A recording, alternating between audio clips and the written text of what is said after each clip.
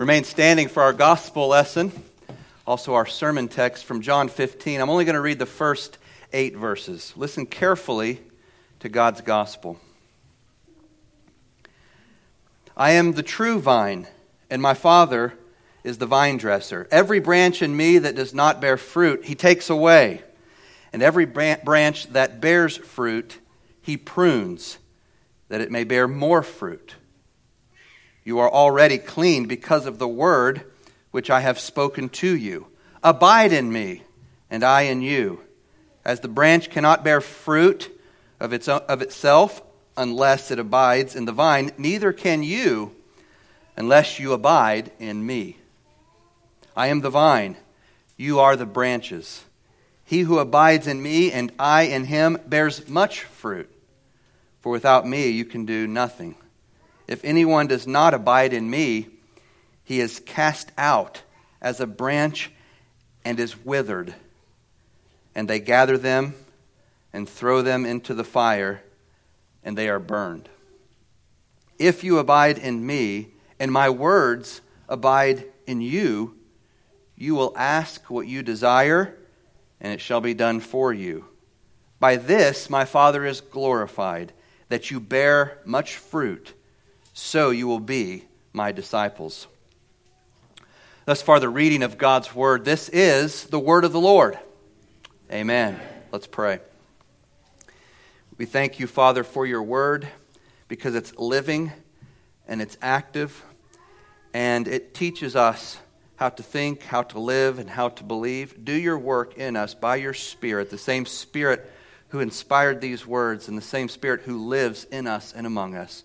We ask for this in the name of Jesus. Amen. Please be seated. You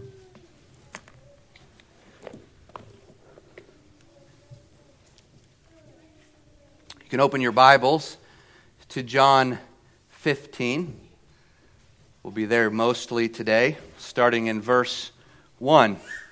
Jesus liked to use illustrations, word pictures, parables, object lessons to drive home spiritual truths. In John 15 here, the Lord uses a grapevine to teach about the process of sanctification in the life of believers. Sanctification is the process of becoming holy. It's the process of becoming more like our Savior, Jesus, in the way we think and believe, act, behave. It's the process of being conformed to the image of the Son, as Romans 8:29 puts it. Sanctification is the process of bearing the fruit of the Holy Spirit. Sanctification is your growth in grace and godliness. Sanctification is what happens when God works in you and causes you to will and to work for His good pleasure. Philippians 2:13. In John 15, Jesus uses the setting of a vineyard to illustrate both the mechanics of sanctification and the necessity of sanctification. Now, when I say the mechanics of sanctification, I mean the process, how it works, how God accomplishes personal holiness in believers, in those vitally connected to Jesus, those vitally united to Jesus. So the passage speaks of the mechanics of sanctification as well as the necessity of sanctification. Now, we don't know all the reasons that Jesus chose a vine to explain this theological point. Maybe they had seen one recently, or they could see one as he was talking to them. But probably the main reason is that in the Old Testament, Israel was thought of in terms of a vine. The first part of Isaiah 5, a passage you should know, you should be familiar with. If you're not, go read it today. It's a poem or a song about Israel's failure to be a fruitful vineyard. Isaiah 5:2 calls Israel the choicest vine. Verse 7 says, the vineyard of the Lord Almighty is the nation of Israel, and the people of Judah are the plant He delighted in. Here in John 15, Jesus is saying, I'm not going to be that kind of vine. Israel was a false vine, but I'm the true vine. I grow fruitful branches. The branches in me that don't bear fruit are cut off, cast into the fire. The branches in me that do bear fruit are pruned so that they produce even more fruit. Verse 1 says, I am the vine, and my Father is the vine dresser or gardener. This is the seventh and final I am statement in John's Gospel. Let me remind you of the first six. Number 1, I am the bread of life, 6:35. Number 2, I am the light of the world, chapter 8, verse 12. Number 3, I am the gate, 10:9. Number 4, I am the good shepherd, 10:11. Number 5, I am the resurrection and the life, 11:25. Number 6, I am the way, the truth, and the life, 14:7. And now, number 7, I am the true vine. The Greek word order goes like this: I am the vine, the true one. Jesus is saying, I'm the true vine. So the emphasis there is on the word true. I'm the true Israel. I'm the fulfillment of that vine in Isaiah 5. If you're connected to me, if you're in me, if you're united to me, you'll have true life, everlasting life. I am the true vine, and my Father is the vine dresser. God the Son is the vine, the trunk, the thoroughfare of spiritual nutrients. You and I are the branches, and God the Father is the gardener, walking around his garden, his vineyard, making sure it's pruned. Now, the picture quickly emerges of a vineyard full of branches that are organically connected to the true vine, who is Jesus. So the sap that runs in his veins are also running through the veins of true believers, giving them spiritual life. The Father is the ever-present gardener who cares for the branches. He makes sure that they produce as much fruit as possible. And so the dominant theme in this passage is fruit bearing. The mechanics of fruit bearing and the necessity of fruit bearing. In verses 2 to 8, we see that the mechanics of bearing fruit is twofold. A Christian bears fruit, number 1, by being pruned by the Father, and number 2, by abiding in the Son, or living in, remaining in the Son. So look with me in your Bibles at 4 verses that say this. We'll look at verse 2, verse 4, verse 5, and verse 8. Verse 2, every branch in me that does not bear fruit, he takes away, and every branch that bears fruit, he prunes, that it may bear more fruit. Verse 4, abide in me and I in you, as the branch cannot bear fruit of itself unless it abides in the vine, neither can you unless you abide in me. Verse 5, I am the vine, you are the branches. He who abides in me and I in him bears much fruit, for without me you can do nothing. And finally, verse 8, by this my Father is glorified, that you bear much fruit, so you will be my disciples. You see the emphasis there on bearing fruit. The identifying mark of a true branch is that it bears fruit. Jesus says in verse 2 that he cuts off the branches in him that are connected to him, that have been baptized, that go to church, that bear no fruit.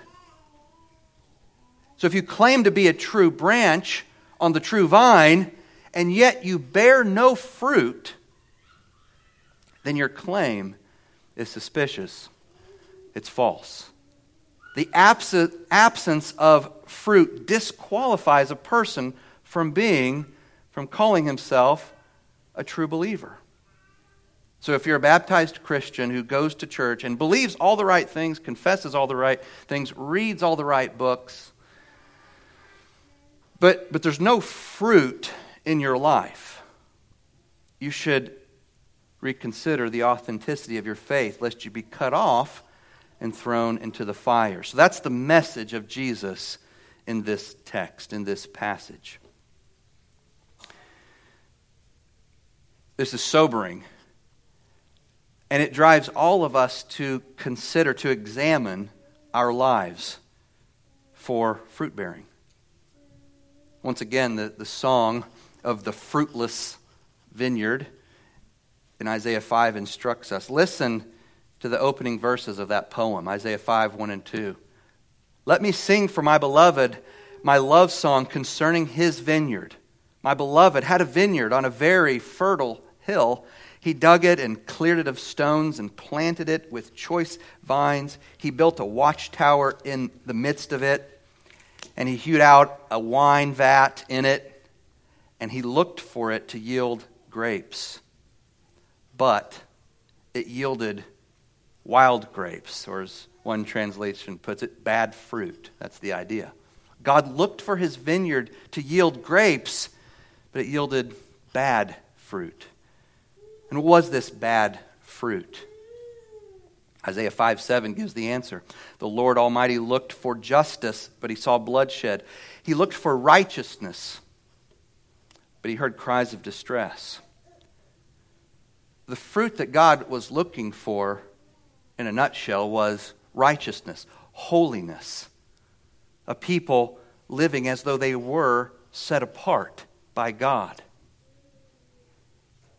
But that's not what he saw when he looked at his vineyard. He was looking for inner qualities. And the same is true of John 15. The fruit that Jesus has in mind is a holy life. A true branch is one that reproduces in itself the life of the true vine. Let me say that again. A true branch is one that reproduces in itself the life of the true vine. To simplify things a bit, the fruit Jesus is looking for is the fruit of the Holy Spirit listed in Galatians 5:22 and 23. Love, joy, peace, patience, kindness, goodness, faithfulness, gentleness, self-control. These qualities don't need to be perfected in you in this life, but they must be present in you in this life. So what happens if none of this fruit is present in a baptized Christian who goes to church every week? According to Jesus, he will be severed from the vine at some point and thrown into the fire.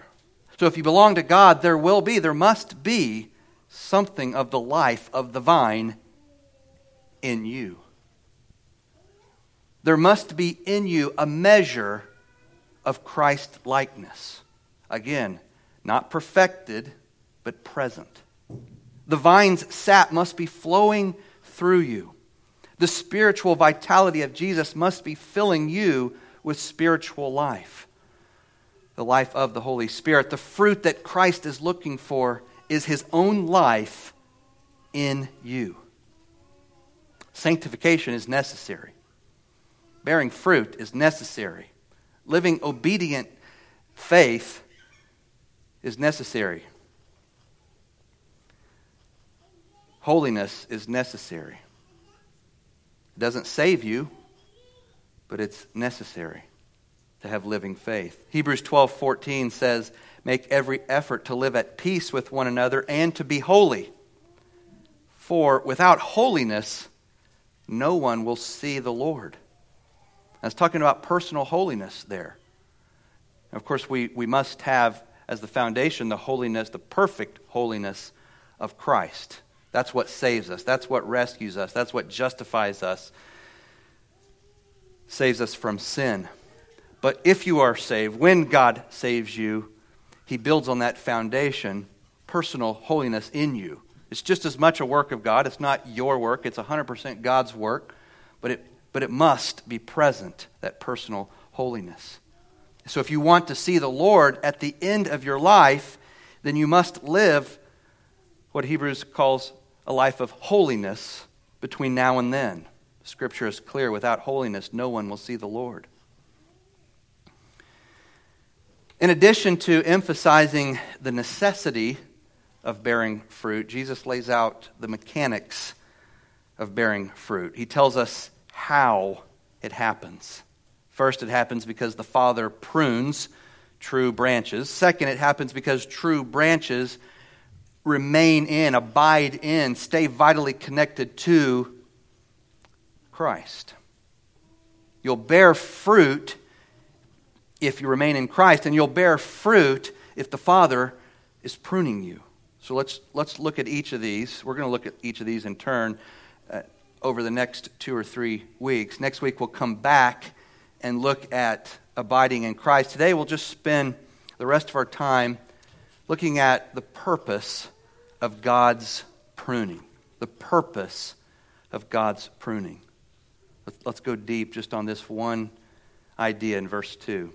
The Father prunes true branches so that they bear fruit. The second half of verse 2 says, every branch that bears fruit he prunes, that it may bear more fruit. The health of any grapevine is directly related to how much pruning it gets by the gardener. A vine will never produce anywhere near its potential produce, its potential in grapes, if it's not properly pruned. And sometimes the pruning appears severe. The process seems severe. If you've ever watched someone who knows what they're doing prune back the branches of a tree or prune away the unfruitful portions of a plant or even a flower, it can seem like a drastic process, right?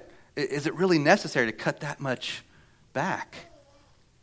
To the inexpert eye, like mine, it can seem wasteful and unnecessary, but to the experienced eye, it's the necessary path to healthy growth and abundant fruit.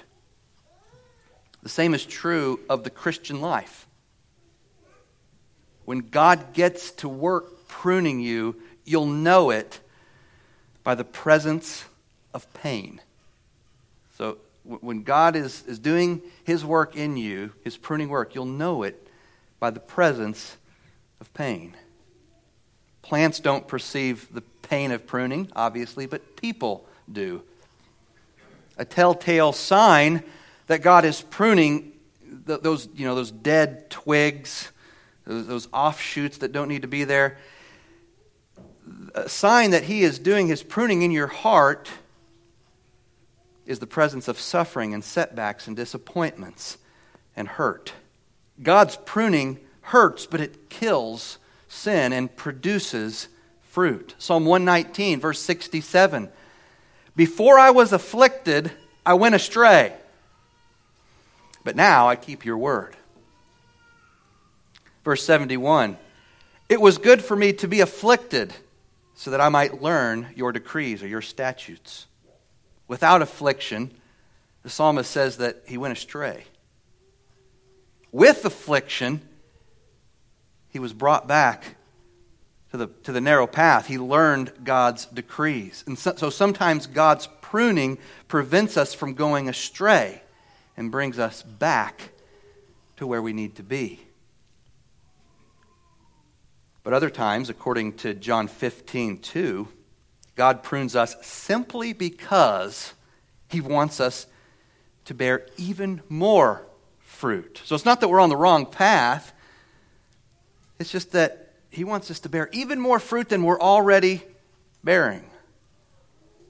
See, no one's as zealous about turning you and me into a fruitful branch as God is. No one's as zealous as God is about your sanctification. So whatever the reason for the pruning, because He just wants more fruit from a fruitful branch, or because He wants to keep you from going astray. Whatever the reason for the pruning, our natural response is to try to escape it, right? We want to avoid it. Engineer life so that we don't feel it. No one likes getting cut with the pruning shears or the pruning knife. And oftentimes we find ourselves falling into that trap of longing for the day when in this life the pruning will stop. We're always tempted to look to that next stage of life, to marriage, to having kids, to having the dream job, to retirement, whatever. We're tempted to look to some future phase or situation of life because that's when we'll finally be able to be content and free from the troubles and trials and pains of life. But when we fall into that trap, we forget that God can afflict us no matter how perfect our life is and no matter how well we've done engineering it so we can't be afflicted. He can take away earthly comforts and joys in a moment. That's just not hard for him to do. We also forget the promise of Jesus that in this world we will have troubles. Most important, though, we forget that God is not nearly as zealous about eliminating suffering from our lives as we are. It's just not his concern the way it is ours. God is far more zealous than you are about turning you into a fruitful branch, which means that he's far less zealous than you are about taking away your afflictions. You see, without afflictions, without the pruning process, the good grapes just won't grow. And God wants good grapes, maybe, probably more than you do. Malcolm Muggeridge put it provocatively in his famous book, Jesus Rediscovered. Quote, "Suppose you eliminated suffering. What a dreadful place the world would be. I would almost rather eliminate happiness.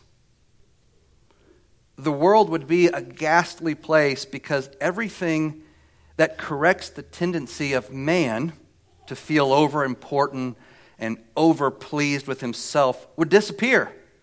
He's bad enough now, but he would be absolutely intolerable if he never suffered." End quote. Now we know that there's not going to be any suffering in heaven, in the new heavens and new earth, and that's a good thing, but there also won't be sin. Suffering is a necessary repercussion of sin, but it's also a necessary restraint to sin, as long as sin is present. You see, much of what is virtuous in you and in me is only possible because God prunes us. He afflicts us for our own good. The C.S. Lewis Institute has an online article titled "The Cleansing and Transforming Power of Aslan." And most of the article is a long excerpt from The Voyage of the Dawn Treader that I'm going to read in a minute, where Aslan prunes Eustace, the dragon, and turns him back into the boy that he was created to be. Now, listen as I read this lengthy section from Voyage, because it illustrates beautifully the point here about pruning. So this is Eustace telling his cousin Edmund what had happened to him, his story. You could say his testimony. "I looked up and saw the very last thing I expected, a huge lion coming slowly toward me. And one queer thing was that there was no moon last night, but there was moonlight where the lion was. So it came nearer and nearer. I was terribly afraid of it. You may think that being a dragon, I could have knocked any lion out easily enough. But it wasn't that kind of fear. I wasn't afraid of it eating me. I was just afraid of it, if you can understand. Well, it came close up to me, and looked straight into my eyes, and I shut my eyes tight, but that wasn't any good because it told me to follow it. And Edmund asks, you mean it spoke? I don't know. Now that you mention it, I don't think it did, but it told me all the same, and I knew I'd have to do what it told me. So I got up and I followed it. And it led me a long way into the mountains. There was a garden, trees and fruit and everything. In the middle of it, there was a well. The water was as clear as anything, and I thought if I could get in there and bathe in it, it would ease the pain in my leg. But the lion told me I must undress first. So I started scratching myself, and my scales began coming off all over the place. But just as I was going to put my feet into the water, I looked down and saw that they were all hard and rough and wrinkled and scaly, just as they were before. Then the lion said, but I don't know if it spoke, you will have to let me undress you. I was afraid of his claws, I can tell you, but I was pretty nearly desperate now, so I just lay flat down on my back to let him do it. The very first tear he made was so deep that I thought it had gone right into my heart. And when he began pulling the skin off, it hurt worse than anything I've ever felt. The only thing that made me able to bear it was just the pleasure of feeling the stuff peel off. You know, if you've ever picked the scab off a sore place, it hurts like Billy. Oh, but it is such fun to see it coming away. I know exactly what you mean, said Edmund. Well, he peeled the beastly stuff right off, just as I thought I'd done it myself the other 3 times, only they hadn't hurt. And there it was, lying on the grass, only ever so much thicker and darker and more knobbly looking than the others had been. And there was I, as smooth and soft as a peeled switch and smaller than I had been. Then he caught hold of me. I didn't like that much, for I was very tender underneath now that I had no skin on, and threw me into the water. It smarted like anything, but only for a moment. After that, it became perfectly delicious, and as soon as I started swimming and splashing, I found that all the pain had gone from my arm. And then I saw why. I'd turned into a boy again. That's what God's pruning looks and feels like. We'd rather do it ourselves, but we can't. Our attempts at pruning ourselves are non-committal and ineffective because they don't hurt. He said it didn't hurt when he did it. Because we're not serious. We're not as serious about our sanctification as God is. Remember those 2 verses from Psalm 119. Before I was afflicted, I went astray, but now I obey your word. It was good for me to be afflicted so that I might learn your statutes. The opening verses of James teach the same truth. Consider it pure joy, my brothers, whenever you face trials of many kinds, because you know that the testing of your faith produces perseverance. Let perseverance finish its work so that you may be mature and complete, not lacking anything. Whenever your life is full of difficulties, consider it joy. And don't try to squirm your way out of them. Don't look for the nearest escape. Because when your faith is being tested, you're growing in perseverance and in Christian maturity. The necessity and goodness of God's pruning, it's easy for us to understand it and even accept it as long as we're talking about the pruning of someone else. But this teaching of Christ only becomes hard to understand, hard to accept when I'm the one being pruned. And the main reason it's so difficult for me to understand and accept is that when I'm being pruned, it feels as though God is far off. In extreme suffering, it might even feel as if God has abandoned me. Our feelings tell us that when God is pruning us, God is not with us or for us. He's not paying attention to us. He's not near us. But did you notice how many times Eustace said that Aslan came near for this task? And so the opposite is true. God is never closer. He's never paying more attention to you than when he's got his knife in his hand and he's cutting off the life-draining dead stuff from your heart. So when a loved one dies, when your business receives a financial blow, when you don't get the job that you wanted, or you lose the job that you had, or when your child becomes a source of grief, or when your parents become a source of grief, or when a pandemic wrecks your plans, or when you don't know how to get rid of the sadness that's taken up residence in your chest. It is during times like this that we need to remember and believe that God is closest. There's no way to know this except that God's Word tells you that it's so. You don't know this experientially necessarily. During these times, your experiences often tell you that God is apathetic or maybe even antithetic toward you. Either he doesn't care about you, or maybe even he's against you.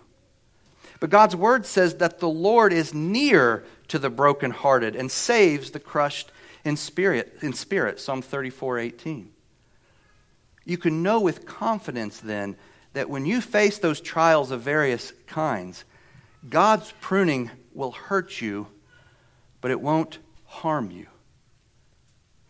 It will cause you pain and discomfort, but it won't damage you.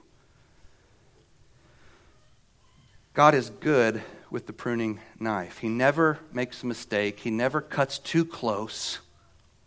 His unfaltering hand remains ever steady. Kent Hughes says, when the gardener does his pruning well, he leaves little more than the vine. Similarly, the more we are pruned, the more of Christ there is in our lives. End quote. When God prunes you, Christ becomes more in your life and you become less. And as God reduces you, He increases your capacity to bear fruit. You see, the more of you there is, the less fruit there is.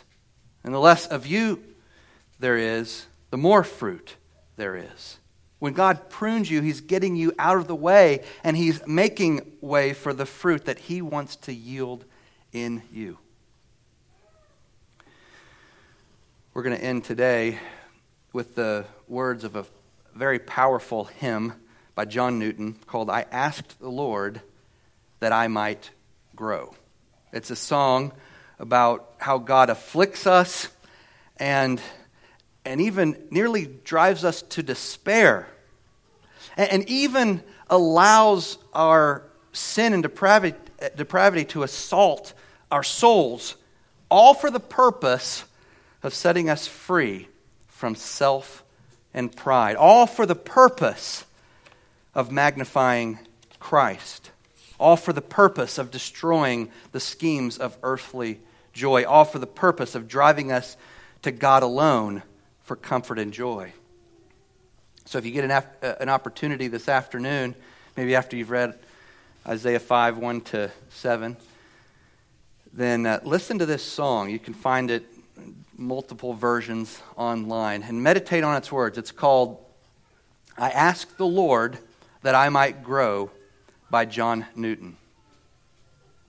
I asked the Lord that I might grow in faith and love and every grace, might more of His salvation know and seek more earnestly His face. 'Twas He who taught me thus to pray, and He, I trust, has answered prayer, but it has been in such a way as almost drove me to despair. I hoped that in some favored hour at once He'd answer my request, and by His love's constraining power subdue my sins and give me rest. Instead of this, He made me feel the hidden evils of my heart, and let the angry powers of hell assault my soul in every part. Yea, more with His own hand He seemed intent to aggravate my woe. Crossed all the fair designs I schemed, cast out my feelings, laid me low. Lord, why is this? I trembling cried. Wilt Thou pursue Thy worm to death? 'Tis in this way, the Lord replied, I answer prayer for grace and faith. These inward trials I employ from self and pride to set thee free, and break thy schemes of earthly joy, that thou mayest seek thy all in me. Let's pray. Father, we thank you for your pruning work, because we know that it's a part of the way you bring us to salvation in Christ, to bring us to fruitfulness and faithfulness to the end. We thank you for doing that good work in us, for causing us to will and to work according to your good pleasure. And we pray that you would continue to sustain us, that you would continue to prune us, because we depend completely on your preserving grace. And so have your way in us, have your will in us. Transform us by the power of your word and the power of your Spirit into the image of your Son, Jesus Christ. We ask for this, and we thank you for it in the name of Jesus. Amen.